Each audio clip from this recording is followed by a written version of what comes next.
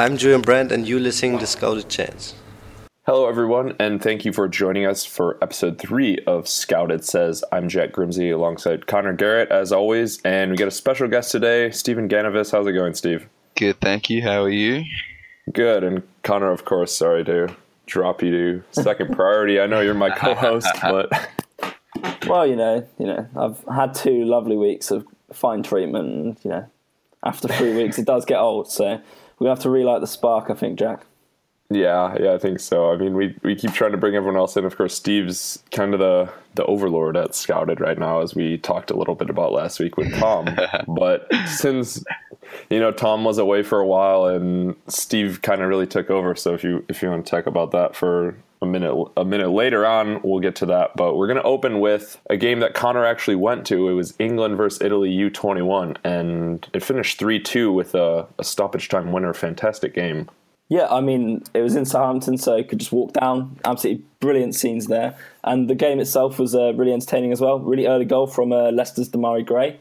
Opened it up, and it really looked as if England were in the ascendancy. Gray had 2 other really good opportunities that he actually forced himself before Italy sort of also quite early on equalised for a really free-cone goal. It sort of deflected in. Everyone thought it had gone over because obviously there's no Italy fans there, and so there was no crowd noise. So the ball had gone in. All of the England players had just sort of reacted as if they were walking towards the centre line. The Italy players weren't really celebrating because it was an own goal, and then we sort of realised about a minute later that it had gone in when they announced the goal. We're like, yeah, mental. And then, went to lead by a very good corner. And then, Lewis Baker, I think he was a loan of Vitesse last season, if I'm correct, equalised before with the last kick of the game. Jack Stephens, former Swindon legend, currently at Southampton, scored with the last kick of the game. It was great. It was a really, really dramatic finish to the game, and I think England looked really, really good. Yeah, I didn't see it, but was reading about it, and I know Aston Villa's Pierluigi Golini was in goal, made an initial save, and then Stephens was able to poke home the winner. So yeah, fantastic scenes for you. Steve, I think it's crazy that there were no Juventus, Napoli, AC Milan, or Inter Milan players in Italy's starting 11. What does that say about how Italy's youth setup is working right now? I think that is kind of the way it's been for a long time. Generally, because Italian teams don't have B teams like they do in Spain and Germany, for example, and the Netherlands. I think Italian teams have struggled generally, the main ones, to blood youth because the youth competition, the Primavera, is just not really that good. Juventus have a couple of guys coming up, but they're not Italian, except for Moise Kean, who's 16, and he's playing for the under-17s. AC Milan have Locatelli and Donnarumma, but Locatelli's in the under-19s and Donnarumma's in the main team. Inter have had their own struggles. So I just think generally Italian teams or the big teams at least, prefer to take the cream of the crop from elsewhere, and I think that's just how it's been for a long time, and it's not just now, but it's really a generational problem for the big teams. It's kind of like England as well, as some of the players aren't getting a chance to break through in their clubs at the top level. And another crazy stat for this match, England hadn't beaten Italy at this level since 1997, almost 20 years.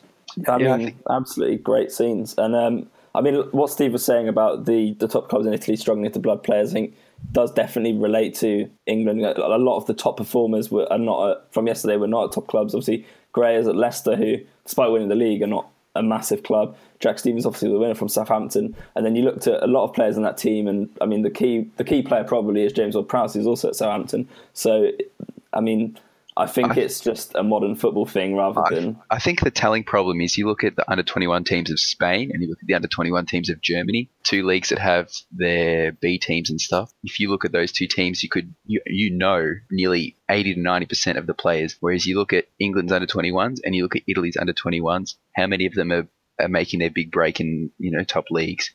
For Italy, you've got Benassi, Petagna, Conti at Atalanta, and Golini, pretty much. And for England, you've got Chambers, Hayden, Ward-Prowse, Redmond, and Hughes at championship level, and Gray and Watmore, pinch hit in the Premier League. But apart from that, there's not really much at top level. Yeah, and it's not even necessarily players who are very established in even the second division, like Will Hughes and Callum Chambers. He was really, really promising a couple of years ago, kind of has faded. If he's faded, he's still in the U21 team, but What I was going to say is it's maybe better as a youth player to come up through somewhere like Southampton where you're going to get a chance to play at the top level. And Italy's second goal scorer when they went ahead 2-1, Federico Di Francesco, he's playing at Bologna. And, like I mentioned, no one at Juve, Napoli, AC, or Inter Milan. I guess Inter's not really at the top this year, but we're going to talk about... A lot of these players aren't even starting often at their smaller clubs. Like, you've got Michael Benassi, who starts regularly for Torino, Petagna, Conti for Atalanta, and Golini. But apart from that, they're not playing week in, week out in Serie A. So I think that's a bit of a problem. Yeah, I think it's definitely an issue not to be playing regular football. And you mentioned Atalanta. I think we'll talk about them a little bit later on the show. Kind of a crazy year in Serie A so far. But now we can move on to Tim Sherwood, and he's going to Swindon Town, and I know Connor knows a lot about them. So yeah, and I know you know a lot about Tim Sherwood as well. So it's sort of perfect for the podcast, I guess, with the two co-hosts and their emphasis on Tim Sherwood's career. Yeah, and that win ratio, which of course was the best in the Premier League until he went to Aston Villa and then couldn't buy a win, couldn't tactics Tim his way to a win. And I think a big issue for me with Tim Sherwood as a Villa fan was his failure at substitutions. Last year, Villa were up 2-0 against Leicester in the fall, and he put on a striker when he should have done what Arsene Wenger does and put on a defender on 60, 70 minutes. And of course, Villa ended up blowing the game, losing 3-2, and the seasons went the opposite way. That was the game, I think, when Leicester started to realize they could do it. But anyway, I think Sherwood will be okay at that level. Yeah, I mean, I think it's a different proposition to managing in the Premier League, which is obviously much tougher than the third division. I don't necessarily think he'll suit with the way that Swindon have sort of been playing in the last few years. I mean, since 2013, they've sort of been one of the best footballing teams in the division, even if they've not been towards the top of the league in a lot of those seasons. It's sort of you sort of identify them as sort of this short passing team who are a little bit lightweight at the back, but are quite interesting going forward. I mean, that's not really happened so much this season, the interest going forward, because you can't buy a goal, basically. But it's interesting also from a scouting point of view in the sense that, like, the oldest players in the squad are 26. The average age is about 23. Most of the players are under 23. So it's going to be interesting to see what Sherwood does with that. He's already said that he's interested in bringing a few older players, but I think because he's sort of probably he's been most successful in his role as sort of bringing it through youth. A lot of the players that have come through Spurs in the last few years were coached by Tim Sherwood at youth level.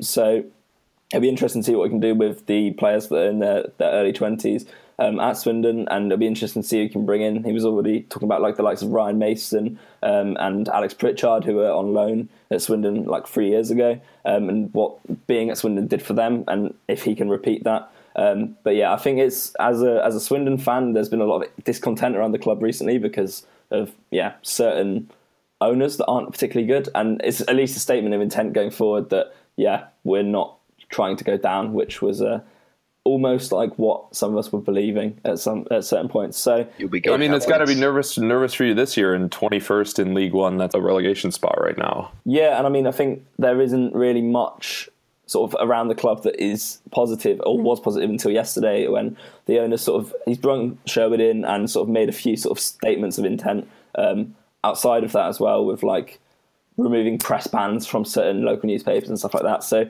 he's sort of looked at, I don't know, making the fans a little bit happier. I hope that Sherwood can do it. And I mean, Saturday he's going to be on TV against Charlton Athletic. So let's see if the revolution starts there, I guess. I mean, last year Barnsley, I think, went up, having been in the relegation zone at Christmas. So it is possible still. But I think hopefully this can be the thing that turns them around and brings some younger players through as well. Yeah, and I'll get back to the second. I had a question for Steve, I guess. I know, Connor, you just said it's a lot harder managing in the Premier League than in League One. Of course, I mean, obviously, top managers go to the top, but it's a different kind of challenge. Some managers could have some money in the top division and not do as well with it. Sherwood didn't have a great transfer record, I think, with Villa, and now he'll be he'll be a little more limited in his funds and have to make some really, really tough decisions regarding personnel. So anyway, Steve, I guess my question is, do you think it's something that he's up to? I don't know.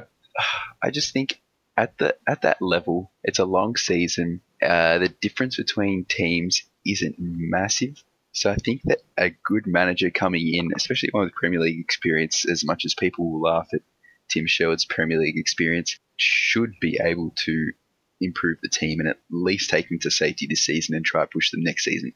I think the players will be somewhat important, but at the end of the day, it's not like it's Manchester United compared to Burnley types of income disparity. It's not a massive difference between the quality of players. So I think if Sherwood wants to prove himself again, wants to get another big job in the future, he will have to at least bring them to safety this season and hopefully take them up next season. Yeah, I think you're right. There's not the talent gap or the disparity in wealth at that level.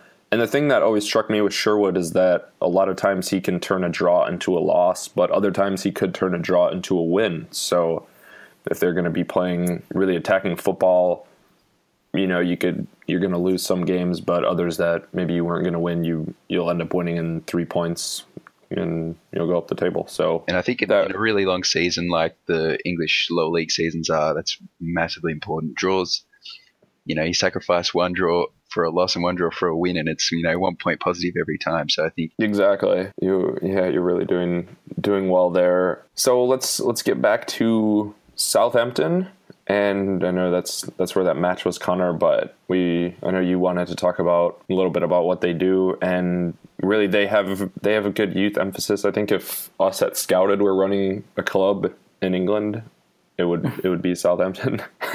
Yeah, I mean, I think they're probably doing it even better than we could, Yeah, I would hope so. I mean, it is their job. But no, it's been fantastic there the past couple of years. And even though they've undergone all the managerial and personnel changes, they just restocked the cupboards. Yeah, and I mean, if you look at the team at the moment, there's 3 players that have been stalwarts in recent weeks and months of the team that are 21. James Ward-Prowse, who mentioned earlier, is sort of the leading light of the under-21 team, I would say. He skippers them, and I would back him on the form this season to eventually make the step up to full international level for England. I mean, there's been so much said about his midfield partner, Pierre-Emile Højbjerg. He is so special, and there's a reason he was at Bayern Munich as a youth player and has played at clubs like Schalke and Augsburg as well. Has got a very good record of qualifying for Europe. Has done it, I think, every season of his professional career. So that speaks for Southampton. But as a 21-year-old, he has a long way to develop and is already so able. And then coming into the team very recently has been Sam McQueen, who is quite an interesting story. He's been playing as a left back, but he sort of came through as a youth player, as a sort of a striker or an attacking midfielder. So, yeah, or a winger as well. It's been interesting. Like a reverse Gareth Bale.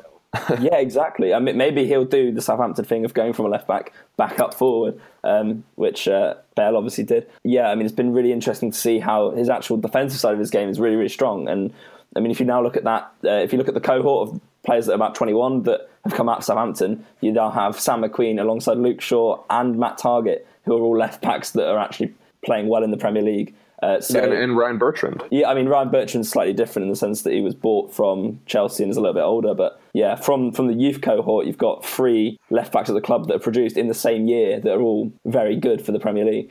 Obviously, that's speaking wonders for restocking the talent because when Luke Shaw left, it was sort of like, well, what's going to happen? Obviously, Bertrand came in the short term, but I think now you're looking at Targett and McQueen, and you're like, I mean, one of these two could become a very, very good top half Premier League player. So yeah, it's going to be really interesting to see how those 3 progress over the course of the season. I'd imagine even more will come through. Like Jake Hesketh maybe is one of the next to make his way through. So yeah, I don't know what you guys think about those guys. Yeah, Stephen, I think it's really interesting how Southampton, their squad is a blend of a lot of really young players, and then you look at their forwards, Jay Rodriguez, he's 27, Charlie Austin 27, Shane Long 29, so that I think they have a lot of experience up there. And their center backs, Jose Font and Maya Yoshida, they're 32 and 28 respectively, so they're blending that experience, but they have youth at a lot of positions. Yeah, firstly, I have to say I'm a massive James Ward-Prowse fan. I think he's a fantastic player. But firstly, I think do they just have a great coach? And when you've got a great coach, that mix of experience and youth can just be so magical in a sense. You've got players like, as you said, Font. I love Van Dijk and centre-back as well. So they've got a strong core. And then you have players James Ward-Prowse, Matt Targett, even Jordi Klasi, and Boufal, Sofiane Boufal, who they don't have to control the game, but they can play their part, and that they know that there's going to be someone that will pick up the slack if they're not playing well, or someone that will play understudy to them if they're playing really well. So I think that's important, that blend. Yeah, and then Fraser Forster's a fantastic goalkeeper, and then Dusan Tadic, he can change the game. And I think Nathan Redmond was a really good signing. They bought him from Norwich. He's still only 22, so their transfer policy is really commendable, and they've had a lot of success in the market. Just a side note as well is that the Checkatrade Trophy is a joke, and they probably shouldn't be in it. But Southampton are one of the only sort of Premier League Championship clubs that have played a youth academy team and sort of taken it seriously this season. I think they were the only one that won their group and have progressed to the second round. The youth coach Martin Hunter seems to be doing a really, really good job because so many of these youth players are actually already in the first team, and then he's sort of just got some even younger players to fill their places, and then they're doing well against men's teams. It's just conveyor line of talent that starts with like Bale, Walcott, and so on is only going to continue. Yeah, and as a youth player coming through there, it would be fantastic to be able to look at the track record of players before you and say, oh, I'm going to get a chance at this club. You know, you come up at Man City or wherever, and maybe you never have a chance to get into the team. And I think we actually could transition that because you wanted to talk about Loris Karius, who was at Manchester City, and then they let him go for free to Mainz, who sold him to Liverpool this summer for about $6 million. Yeah, I'm profiling him for the second handbook for Scouted, and I absolutely love him. He's such a good player. He was brilliant at Mainz last season. 30 clean sheets in 91 appearances in the Bundesliga. Not necessarily all down to him because the defence plays a part in that, but he was excellent all season last year, and it looked like it would be such a huge loss for him to go to Liverpool. I think you've already seen him at Liverpool come in to the team as they start to sort of look like a really, really competent force going forward, pushing for the title even maybe, because he missed the start of the season, but has come in and not really conceded that many goals. Also not kept a great deal amount of clean sheets, but I mean, Klopp likes to play this sort of bombastic football that potentially not going to be the best defensively. And I think who needs a clean sheet when you got 3 points? You know, let's entertain the fans and have it be 3-1 or 4-2. You don't need to grind out a 1-0. Yeah, and I mean, maybe there are questions to be asked about that. Like, he probably could defend a little bit better and still score those goals. I think a lot of that is sort of maybe even personal issues in the defence. Like, Alberto Moreno is not even a Premier League player, and he's at Liverpool and playing regularly. That's why we've seen James Milner stepping in at left back. Exactly, but I think Loris Karius is a goalkeeper that, regardless of a bad defence, can win you points on his own in certain games. And you put him in a big game, it won't faze him. He was absolutely fantastic when Mainz beat Bayern Munich in the Rückrunde last season. So it's going to be really exciting to see how he does over the whole season. I think he's going to be quite a popular figure in the Premier League as well. So it's really promising to see him starting so well in his 6 starts so far. Yeah, he's allowed 6 goals in those 6 starts. 1 was a clean sheet. It was the only game they didn't win with him in net. It was that scoreless draw against Man United. And Liverpool are unbeaten still since match day 2 when they lost to Burnley. But Steve, 6 goals for Liverpool last week, and you don't need the keeper to do a whole lot in that situation. Exactly right. But Mane, Coutinho's fantastic. But Karius, I think, is definitely an upgrade on Mignolet. So in the long run, I don't think Mignolet really has a place in the club, which is exciting because Karius he'll fit in with Klopp's system really well. And I think goalkeepers are just becoming almost the 11th outfield player these days. And yeah, someone like Karius, they can play decently on the ground and is also much better in goal than Mignolet will be important for Liverpool. Yeah, I know Klopp loves having a goalkeeper that can use his feet, because in distributing the ball and keeping possession is obviously a big thing for for him. I mean, it should be for anyone, but he literally won't allow it if you can't do that. Yeah, speaking of some more Germans, I guess we had Karius and Klopp, but I wanted to talk a little bit about Kai Havertz, who's at Bayer Leverkusen, and he's the youngest ever player to play in the Bundesliga. He's 17, and they played a midweek friendly, and he scored against Fortuna Köln, and I'm working on a piece for him, trying to get interviewed from the club, so I think that could be something to watch for on sfhandbook.com. Watch for that. Yes, and definitely. I think Connor has to leave us to go to university or something. Yeah, something I mean, silly. Also full of young people, so still relevant. But yeah, I mean, over 24s. I guess I'll leave you guys to it. Don't ruin the podcast without me. Don't have to worry about that. I've already ruined it. So, thank you for joining us. And Steve and I are going to wrap up the show by talking about some Serie A. Yes. So it's been a little bit of a crazy year over there, and it has been crazy. I mentioned earlier Atalanta. I know you emailed me some topics, and you were talking about Juventus having a bit of a rough patch, but that's kind of cleared up since a couple weeks ago, and we were talking about that. I wouldn't say cleared up, but it's a bit better.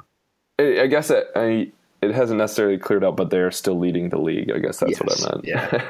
Champions League's always the problem with Juventus. Yeah, I don't know. I really think they have the squad. No one was mentioning Juventus at the beginning there. It's all Barca, Real, Bayern, whoever. We've got the attack, we've got the defense, but at the moment we've got no midfield, which is worrying. I think La Gazzetta have linked us with Leon Tolisso, who's 22, for a summer move, which is interesting because we've been playing Leon in the Champions League. And I think that he would be absolutely perfect. But at this stage, with the midfield we've got, and then also we've got Lemina is going to go on to the Cup of Nations. Asamoah is going to go to the Cup of Nations. So I think unless we make a few big signings in the midfield, they're talking about Witsel, which is good. And also Boca Juniors is Rodrigo Bentancur. So, yeah, I think without a couple of signings in January in the midfield, we come up a bit short against the bigger teams in Europe, which is interesting because a couple of years back, everyone was talking about Juventus's midfield, Vidal, Pogba, Marquisio, Pirlo, but now it's very, very, very, very light. Yeah, I know. I've unfortunately, Rolando Mandragora has been injured so far this season. I know him from. He hasn't played a game for us yet. His time at Pescara, his loan ended. He came back. He's still 19, but he is a defensive midfielder. I'm not sure if he'd be ready to step into that first team. And then with that injury, I think it was going to be hard for him to get probably not. Loan out of the club. They're talking also about that he might go on loan back to Pescara for the rest of the season to get some Serie A experience. So I'd be surprised if he came back and slotted straight back into the team. I just don't think it'll happen. No, I don't think he's ready either. I was just saying if you're hurt, it's hard to get a transfer or a loan. So I think that's why he's still at the club right now. But the midfield really could be an issue. What the club I wanted to talk about a little bit was Atalanta, because they're up in 5th. Yeah, they're having an awesome season. I think that also coach is so important, and I think having a long-term coach, they've had Gasperini for a while. He plays a nice 3-back formation, which has been very successful in Serie A over the last few years. They've got some. Yeah, they play a very tight 3-1-4-2, and it's very attacking. They've got Petagna up front, who's having a fantastic season. Frank Kessie, who's a brilliant midfielder, and he's only 19. Their leading goal scorer is a defensive midfielder, and he's Frank Kessie has 4 goals as well. But they've got a lot of quality. They've got Conti, who we're talking about in the under 21s. Caldara, who's in the under 21s. Who else? They got Grassi on loan from Napoli. There's just a lot of young quality, again, mixed with a bit of experience, like Papu Gomez, who is a proven Serie A goal scorer, Mauricio Pinilla, and some strong centre-backs like Masiello and Sukanovic who've been around the block a few times in Serie A. So and their goalkeeper, Marcos Portiello, he's only 24. He's fantastic as well, yeah. So I think, again, it's that key. good coach, a little bit of experience, a nice mix of youth, and you can really create something fantastic. And in a league like Serie A, where your European places are up for grabs yearly with the way the Milan teams, Roma, Lazio, for example, are playing, Sassuolo made the Europa League this season.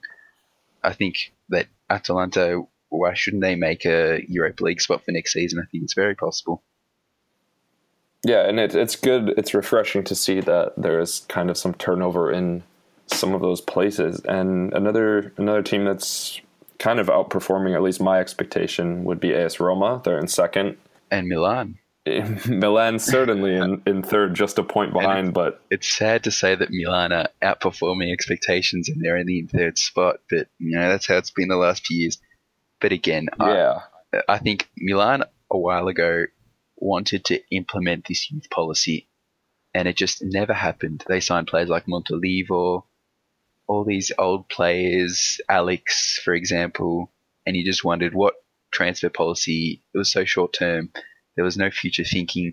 And then all of a sudden up pops Donnarumma, Romagnoli, Gustavo Gomez this season. Even Gianluca Lapadula, he's 26. That's a good age for a striker. Instead of Carlos Bacca and Luis Adriano, they're 30 and 29.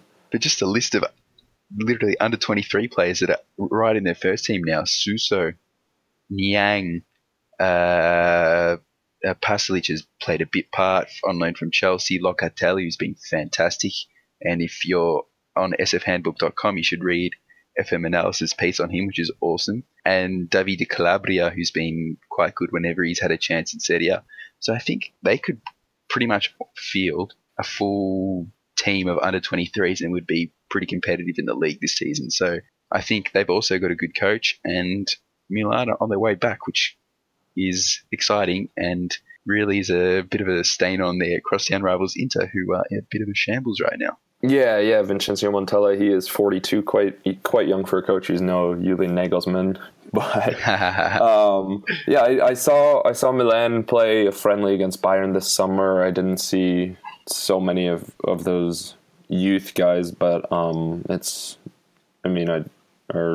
the youth guys that are all involved with the team. But it is really good to see Milan turning it around, because I think a strong they need AC to be Milan in the Champions League. Is good for Serie A. They need to be in the Champions League, and I think this is their year to come back.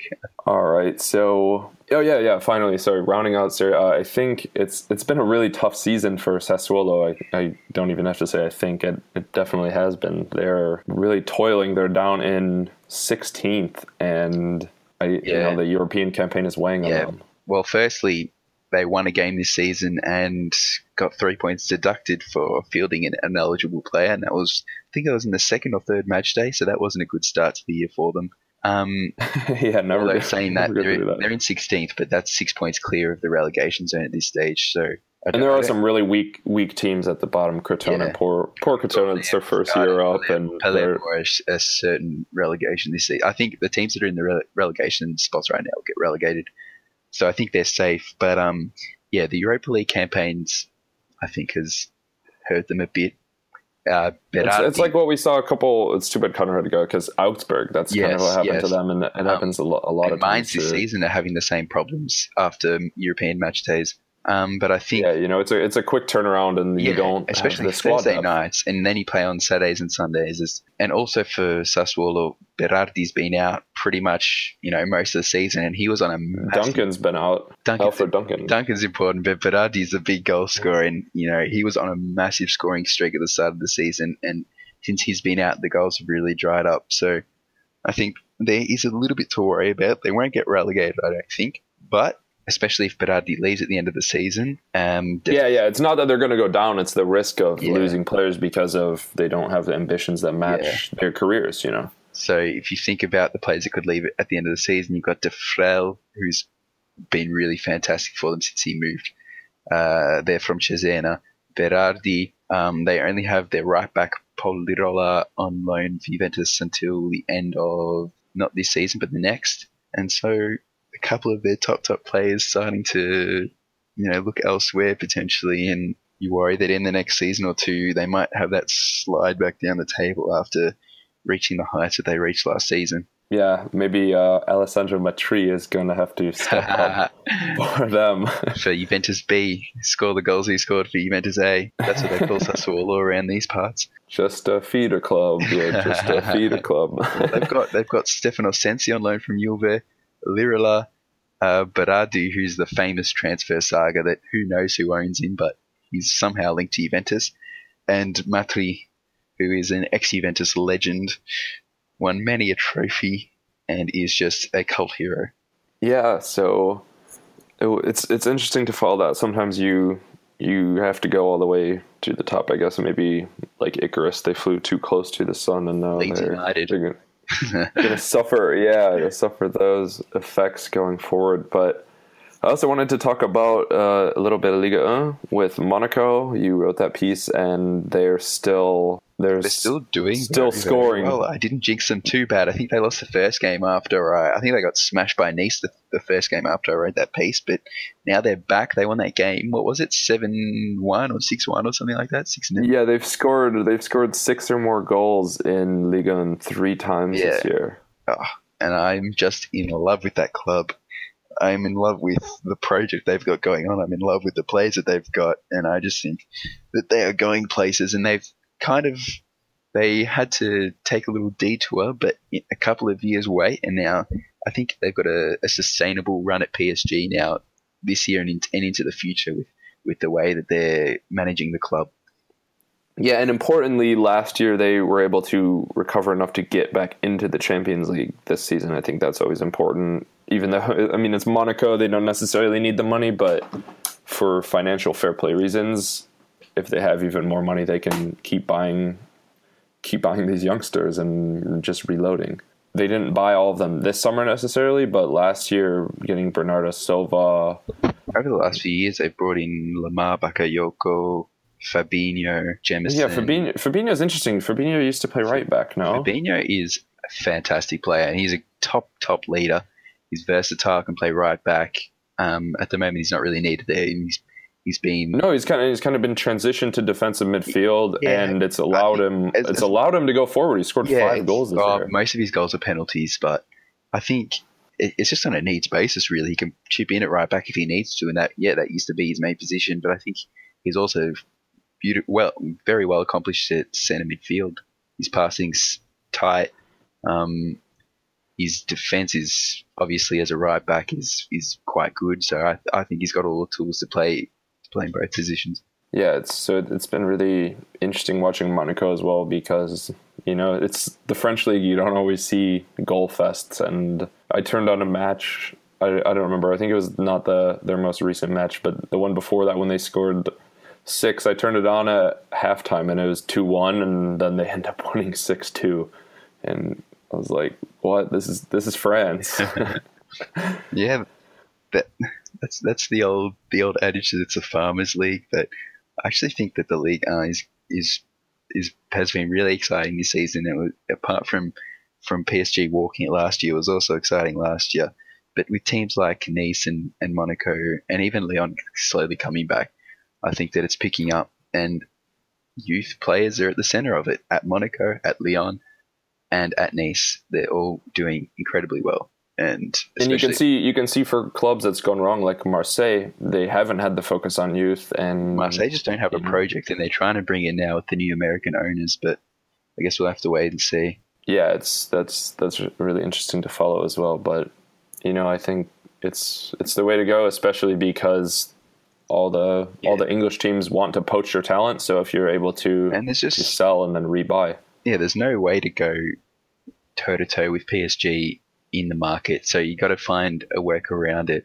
And Monaco with Bernardo Silva, Bappe, Thomas Lemar, Adama Traore, Bakayoko, Fabinho, Toure, Sidibe, young players, and they are all playing a role. And I think if they can keep it up for the season, that's a big if, because they're young and inconsistency and all that, but they can challenge. Definitely. I mean, they've shown it so far. And last topic before we wrap up, where is Gabigol, Stephen?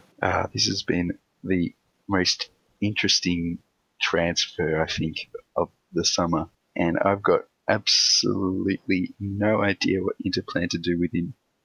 I can't see what he's done wrong. Pretty sure he's fairly match fit. He came straight from the Brazilian league season into Serie A, but Frank de Boer obviously wasn't keen on putting him straight into the team.